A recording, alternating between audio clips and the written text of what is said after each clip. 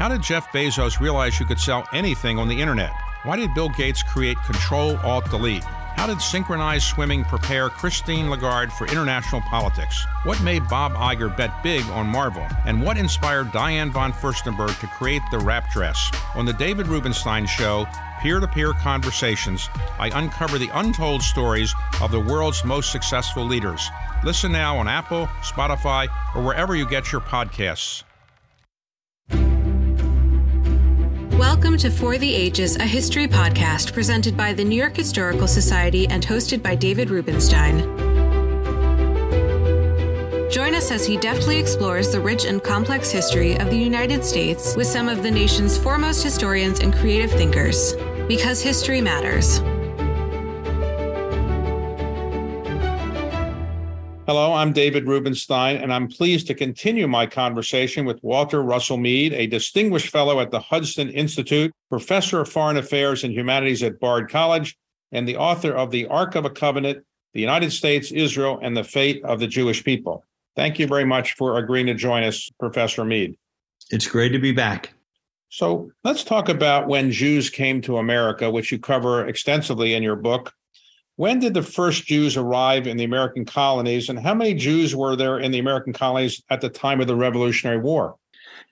Jews actually come to America pretty early. We may not know all the, not everybody listed their religion, and there was no paperwork when people came. But we know that a group of Jews, when the Dutch colonial possessions in Brazil were retaken by the Portuguese, ended up in what's now New York. Peter Stuyvesant, the governor of New York at the time, tried to kick them out.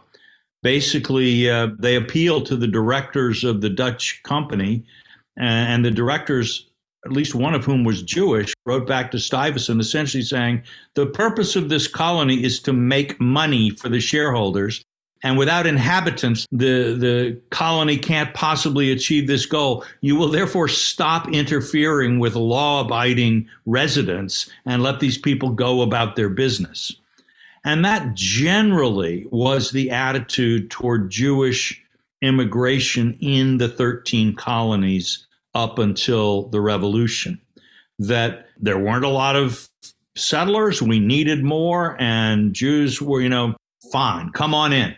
There are only about 1,000 Jews in the 13 colonies at the time of the Revolution, and they were unevenly distributed. New York, Newport, and interestingly, Charleston, South Carolina were places that had pretty significant Jewish populations, some also in Philadelphia. And of the 1,000 Jews or so who were in the colonies at the time of the Revolutionary War, were they virtually all Sephardic Jews? They were mostly Sephardic. There would have been probably some Ashkenazi, but they were largely Sephardic. Many, again, refugees from Spanish and Portuguese colonies. What was the well-known letter that George Washington wrote to the synagogue in Rhode Island that still is getting a lot of attention these days?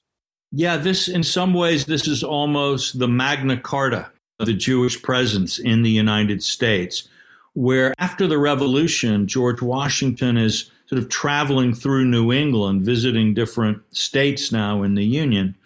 And he gets a letter from the rather nervous elders of the Jewish synagogue near Newport, Truro Synagogue. And they're asking him, so what's the deal now? We're kind of hoping that now that we have this new government and we notice there's no religious test for office in the government and so on, we'll be on an equal footing with others. And Washington writes, you're absolutely right.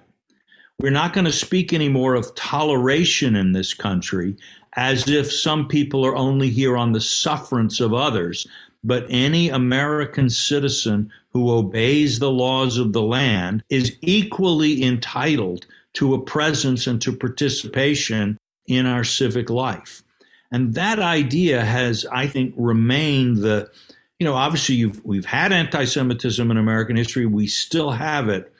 But when it comes right down to how does the American state and how does American society as a whole look on the presence of Jews in the United States, it's this. They're just like other people. They have as much right to be here as anybody and as much right to live and worship God as their consciences dictate or not worship God at all as anybody else. That letter is still extant. Is that right? That's correct. So when Jews were trying to immigrate to the United States, could they do so freely? Were there any constraints in the colonial days?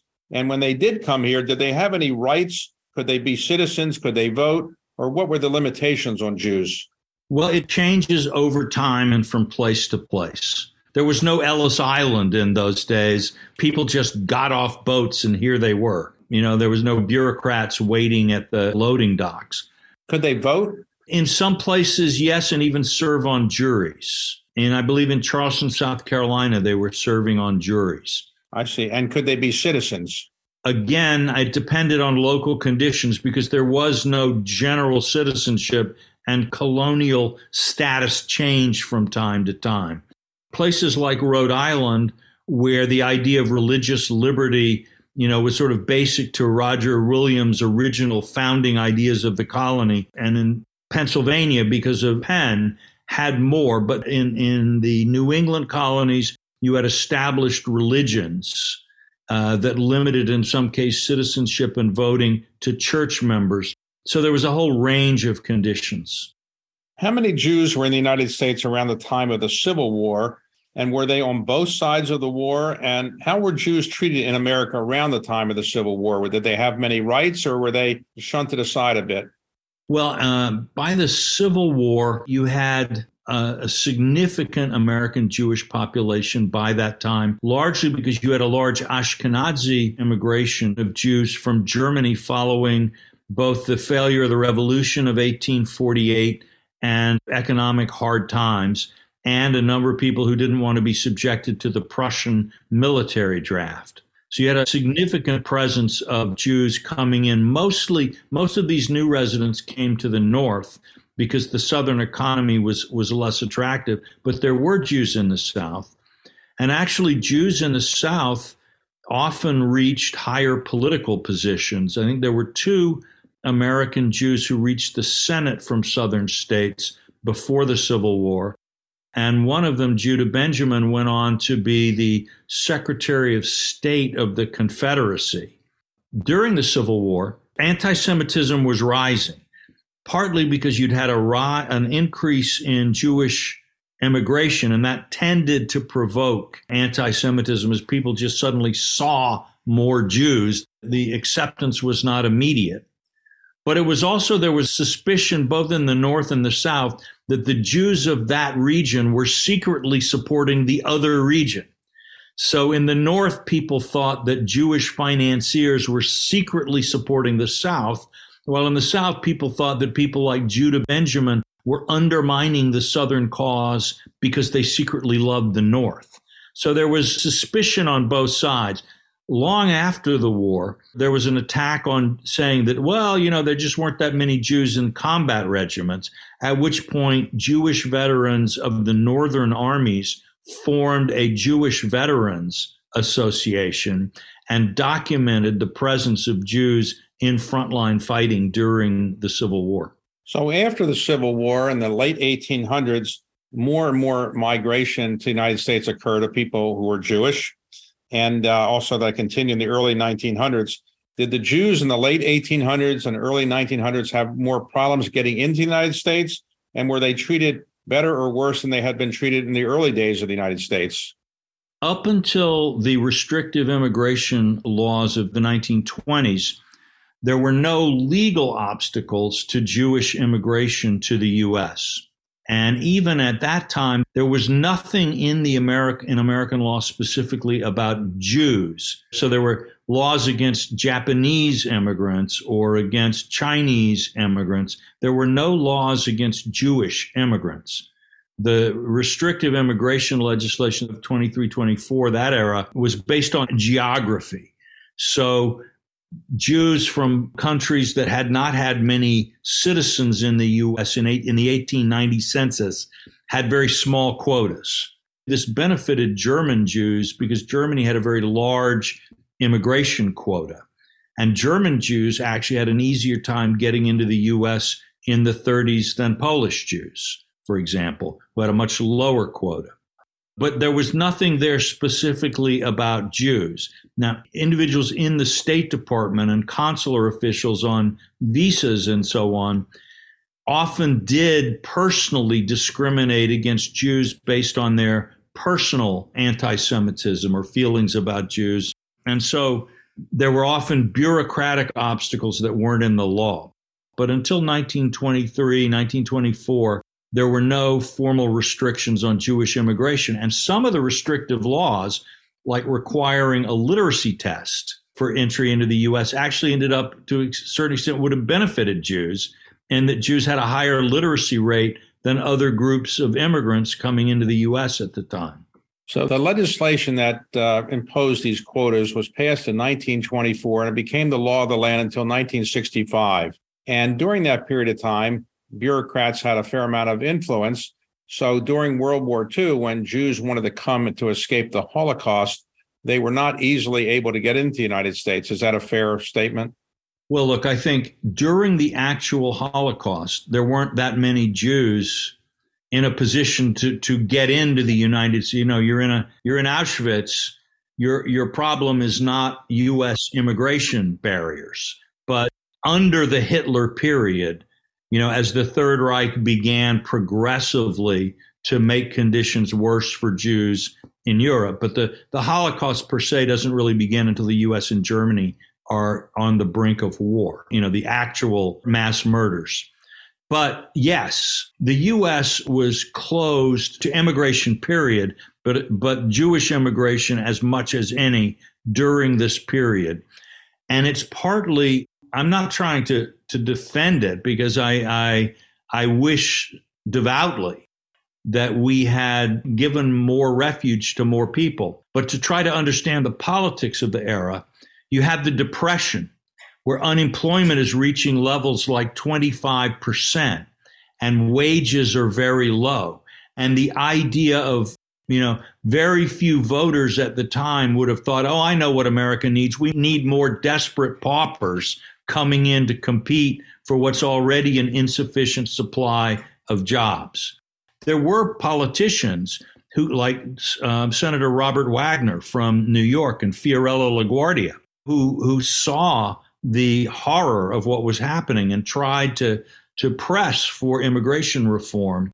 But the countervailing political forces were just so strong that it was not possible.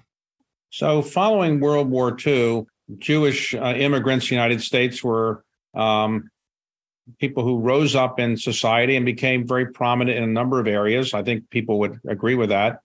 But did you think that Jews had a higher ability or an easier ability to rise up in society in the United States or rise up in Europe? And was there a big difference between the way Jews were treated post-World War II in Europe compared to the United States?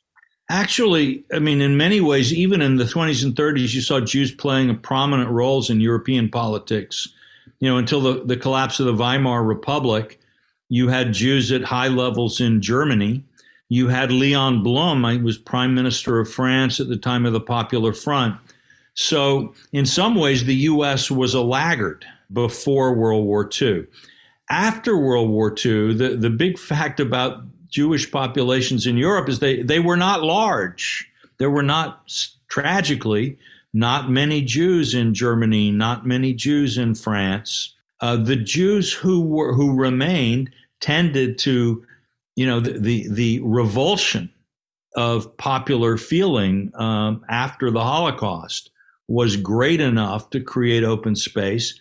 And in the United States, Jews, you know, there was a general diminishing of racial prejudice, cultural prejudice of all kind in the U.S.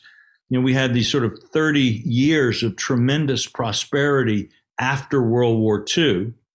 And you saw not only Jews, but Catholics, sort of other descendants of the great wave of immigrants who came between 1880 and 1924.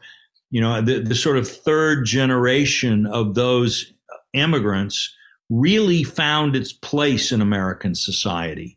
And, you know, Irish, who in the past would not have been accepted in Wall Street white shoe law firms, you know, were doing better. Jews also. But, you know, the last 50 years, for Jews in the United States, I think we can really call it one of the real success stories in the history of the Jewish people. And certainly one of the, in my view, a very positive thing in the United States. Let's talk about the creation of Israel following World War II. Following that war, when did the idea of a Jewish homeland arise again, and who were the most prominent proponents? Were the Europeans or Americans supporting most prominently the idea of an Israel? Well, the idea of a Jewish state was very, very popular following World War II. The Jews had been the greatest victims of fascism. There was a global hatred of fascism. It was just seen that the Jews certainly, after what had happened across Europe, if anybody needed a state of their own, it was the Jews. And the United States, where popular support for a Jewish state had always been, strong, it became even stronger after 1945. But if we actually look at the chain of events that led to the creation of the State of Israel, it's pretty clear Britain opposed it every step of the way. The Soviet Union was probably the most important force in promoting the emergence of an independent Jewish state, and the U.S. role in promoting Israeli independence, and Harry Truman's role in particular, has, I think, been largely overestimated by most of the historians that look at it. Truman later was at a banquet and somebody said, "You're like Cyrus." He says, "I'm not like Cyrus, I am Cyrus." I think in some ways Stalin might have had a better claim to that title, because in late 1947, as the fighting broke out following the ratification by the General Assembly of the resolution calling for the partition of British Palestine into a Jewish state and an Arab state, fighting began to break out as the Arabs rejected this. And the United States imposed an arms embargo on the whole region, which cut the Israelis, the Jews, as they still were called, the Jews of Palestine, off from any weapons, just as war was picking up, without affecting the Arabs who were being armed and trained by the British. Stalin arranged to allow the sale of surplus weapons from the Skoda arms factory in Czechoslovakia, which was increasingly becoming a Soviet puppet state at this time, partly in order to get the hard currency to finance the conversion of Czechoslovakia into a communist state. He permitted these sales, and the weapons that were then originally smuggled into Israel and then after the Declaration of Independence shipped more openly had originally been made for the Nazi Wehrmacht by the Skoda arms sales and were allowed into Palestine by Stalin. So it's a very complex diplomatic dance, but both in international politics at the UN and in the War of Independence, it was the support from the Soviet Union that really enabled Israel to make the moves that it did. So Jews in the United States who supported the concept of an Israel, did they think they were going to go there, or they just wanted other people to go there? I mean, a small number of American Jews, some of them quite prominent, like Golda Meir, have gone to Palestine over the years. Judah Magnus played a very significant role in Israeli history. But on the whole, American Jews have tended not to be Zionist in the sense that I can only live my life as a Jew in a Jewish state, or that Jews can never be safe except in a Jewish state. That has not really been the way the American Jewish community has seen itself or its relationship to Israel. So the United States government, by and large, was not in favor of the creation of a state of Israel. The Secretary of State, George Marshall, opposed it and actually threatened to resign if Harry Truman recognized Israel. What ultimately led Harry Truman to say, I'm going to recognize Israel? And actually, he did so right after Israel was created. Right. No, it's a great story, and it's one I actually spend a lot of time trying to examine in the books. There's sort of a kind of a legend that's very popular both in the American Jewish community and among sort of anti-Semites or believers in the Israel lobby, which are not necessarily the same two groups of people, that in the spring of 1948, Harry Truman is trying to decide what America's policy toward Israel is going to be. And the great controversy rages, and he refuses to meet with any American Zionist leaders, even though Chaim Weizmann, the great leader of Zionism, has landed in New York, has come to America to see him. Truman is refusing to see him. But fortunately, Eddie Jacobson, Truman's childhood friend, early business partner, comes to the White House, insists on seeing Truman, I say like Queen Esther in the Bible. He goes to the moody Gentile ruler and says, "See, Weizmann, save my people." Truman sees Weizmann, Israel is saved. That's kind of to people who don't like Truman's policy, this was seen as a sign of how incessant Jewish lobbying forced him to ignore the wisdom of George Marshall and Kennan and these other people. But to the American Jewish community, this has been a kind of story of, boy, how we did it. And the smallest Jew in the smallest town can play this great dramatic role in the life of the Jewish people. I think that may well be true, but in this particular case, that's not what happened. Jacobson's visit with Truman did not change American policy. And right up until the moment when Israel declared independence, the United States government was doing its best to persuade the Israelis not to declare independence, but to delay it so that the United States could arrange for a new UN trusteeship to replace the British mandate and then try to negotiate some kind of acceptable compromise solution. So the last thing that the Israelis did before they declared independence was they voted to reject the Truman administration's plea to delay. Now, however, once they had declared independence, Truman, following Clark Clifford's very sage advice on this, recognized them immediately beating out the Soviet Union. Well, why did he do this? In American politics at the time, liberal Democrats, led by people like Eleanor Roosevelt and Henry Wallace, believed that what American foreign policy should do was to stay away from an alliance with evil colonial powers like Britain and France and not play great power games, but to win Stalin's trust and work through the United Nations for a progressive foreign policy.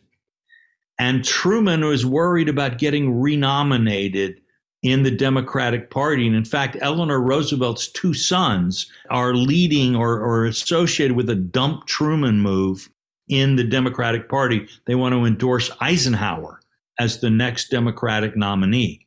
So Truman needed to align his policy with the United Nations resolution calling for an independent Israel.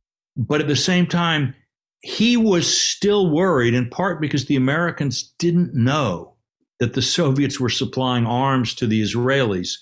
The fear in Washington when Israel declared independence was that the Jews would lose the war. That's what Marshall thought. Marshall thought the Jews would lose the war. Remember, the Cold War is heating up in Europe. Truman calls to institute the draft in the spring of 1948. That was right around the time he saw Weizmann. And the United States does not have a military option to help the Jews in Palestine if they lose the war. And so the idea that there would be a humanitarian catastrophe, Jews on the beaches of Palestine, with the U.S. unable to intervene, is haunting people. But Truman, I think, correctly assessed that recognizing Israel was the right move. And luckily for him, the Soviet arms allowed the Israelis to win the war. So your view is that Harry Truman deserves credit, but not for the same reason that he often is given the credit. And I would actually say that Eleanor Roosevelt was probably the most consistent pro-Israel voice in American politics at that time.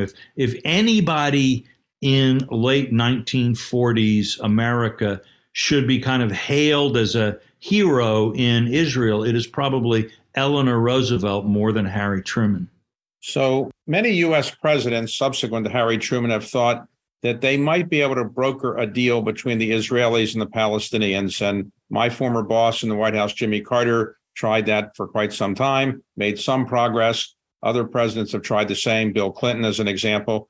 Why do you think American presidents think that they can resolve this centuries-old, millennium-old dispute and that they have the ability to kind of bring peace to the Middle East? It's the kind of thing, the peace process works really well for an American president, at least back in the sort of Clinton era, which was kind of the peak of the peace process era, where, first of all, it's clear that America is the only country that Israel will listen to in terms of making concessions to the Palestinians. So if you care about the Palestinians, you need to come to the United States.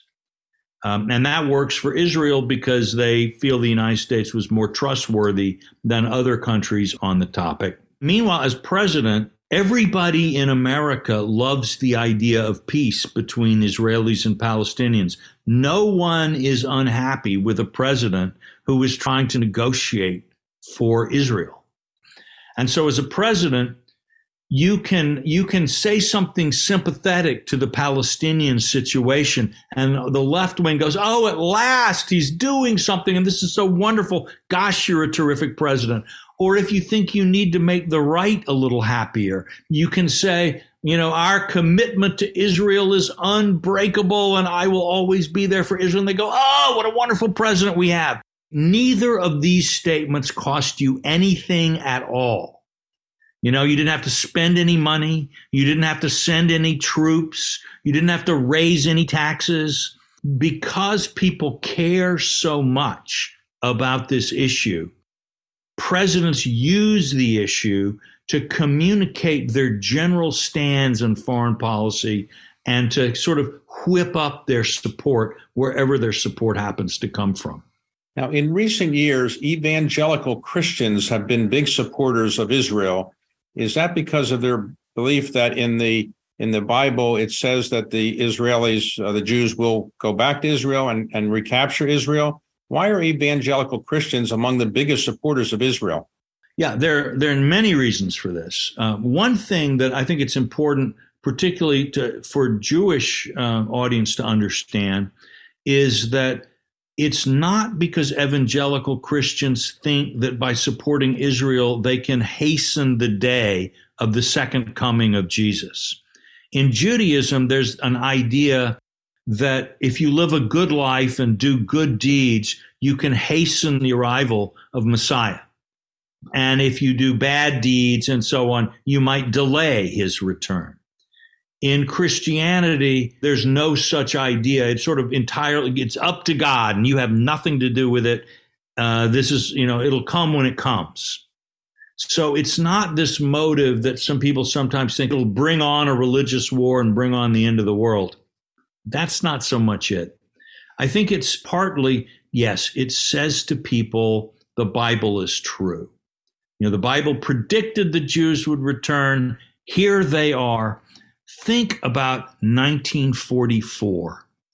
The Soviet forces break into Poland and start to liberate the extermination camps. And yes, there had been news accounts of the Holocaust before, witnesses, but seeing things on the newsreel and seeing pictures on the front page of the newspaper, this is very different. And so suddenly you see a world where the whole idea of the Enlightenment, that with the progress of science and technology, human beings would be better and we'd stop fighting each other and we would be moving into a higher, happier world. Well, Germany was the most enlightened, cultivated country of Europe, and look at what happened. Then the next year, 1945, you have the atom bomb.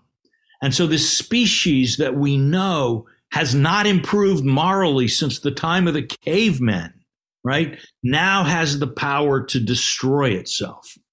But then, 1948, the state of Israel emerges, and against what seemed to be overwhelming odds, they win, and the Jews are back with a Jewish state in the Holy Land to millions of American Christians, not just evangelicals. This is sort of in these terrifying times where we don't know what's going to happen. And now the Soviet Union is getting the bomb, and we're all living in this nuclear nightmare. God is still in charge of history, and Israel becomes a symbol of hope for all kinds of Americans, regardless of what they think about Jews, regardless of what they think about anything else. And that is part of what is still going with us today. So what has been the reaction to your book thus far? You know, it's been a really encouraging reaction. I've gotten terrific reviews, the New Republic, the New York Times, the Washington Post. If you look at the people who are blurbing it or some of the quotes I have that are on the Amazon page and other places, some very serious intellectuals and scholars from the Arab and Islamic worlds, have endorsed the book. And yet also some, very well-known Israeli-American historians like Michael Oren and others have endorsed the book. What I hope to do with this book, among other things, was to show that you can write about a very controversial topic in a way that opens discussion rather than polarizing people and driving them into, bitter partisan camps. And some of the things I say are not welcome to critics of, the people who believe in the Israel lobby or Jewish conspiracies. I'm very, tough on those. But in the same way, I try to give people a voice in the book and try to help people understand. Maybe you don't agree with what these people did, but this is why they did it. It's what they thought they were doing. And that seems to have worked out pretty well. Finally, let me ask you, what is your next book going to be about? Well, I'm working on a book about why is America in such an upheaval? Why are we so bitter and angry with each other? How could you build a new kind of political approach that might actually get us moving forward again as a country? And it's a very different from this book, but a lot of the work I did on American political and economic history for this book is really underwriting what I'm doing now. Again, I loved this subject because it, among other reasons, it provides a window into America. We're not going to have to wait 20 years, though, for this book, right? Let's hope not. Now, I saw Henry Kissinger a few days ago. He's 99 and still writing books. I'm hoping to get this one done before I reach the Kissingerian age. Professor Mead, it's been great speaking with you about your new book. Thank you very much for a terrific conversation and your time today. Thank you, David. It's much appreciated. Thank you. On behalf of the New York Historical Society, thank you for joining us for another episode of For the Ages, a History podcast, hosted by David Rubenstein. We hope you enjoyed it and come back for more. Thanks for your support. You can share your thoughts at public.programs@nyhistory.org.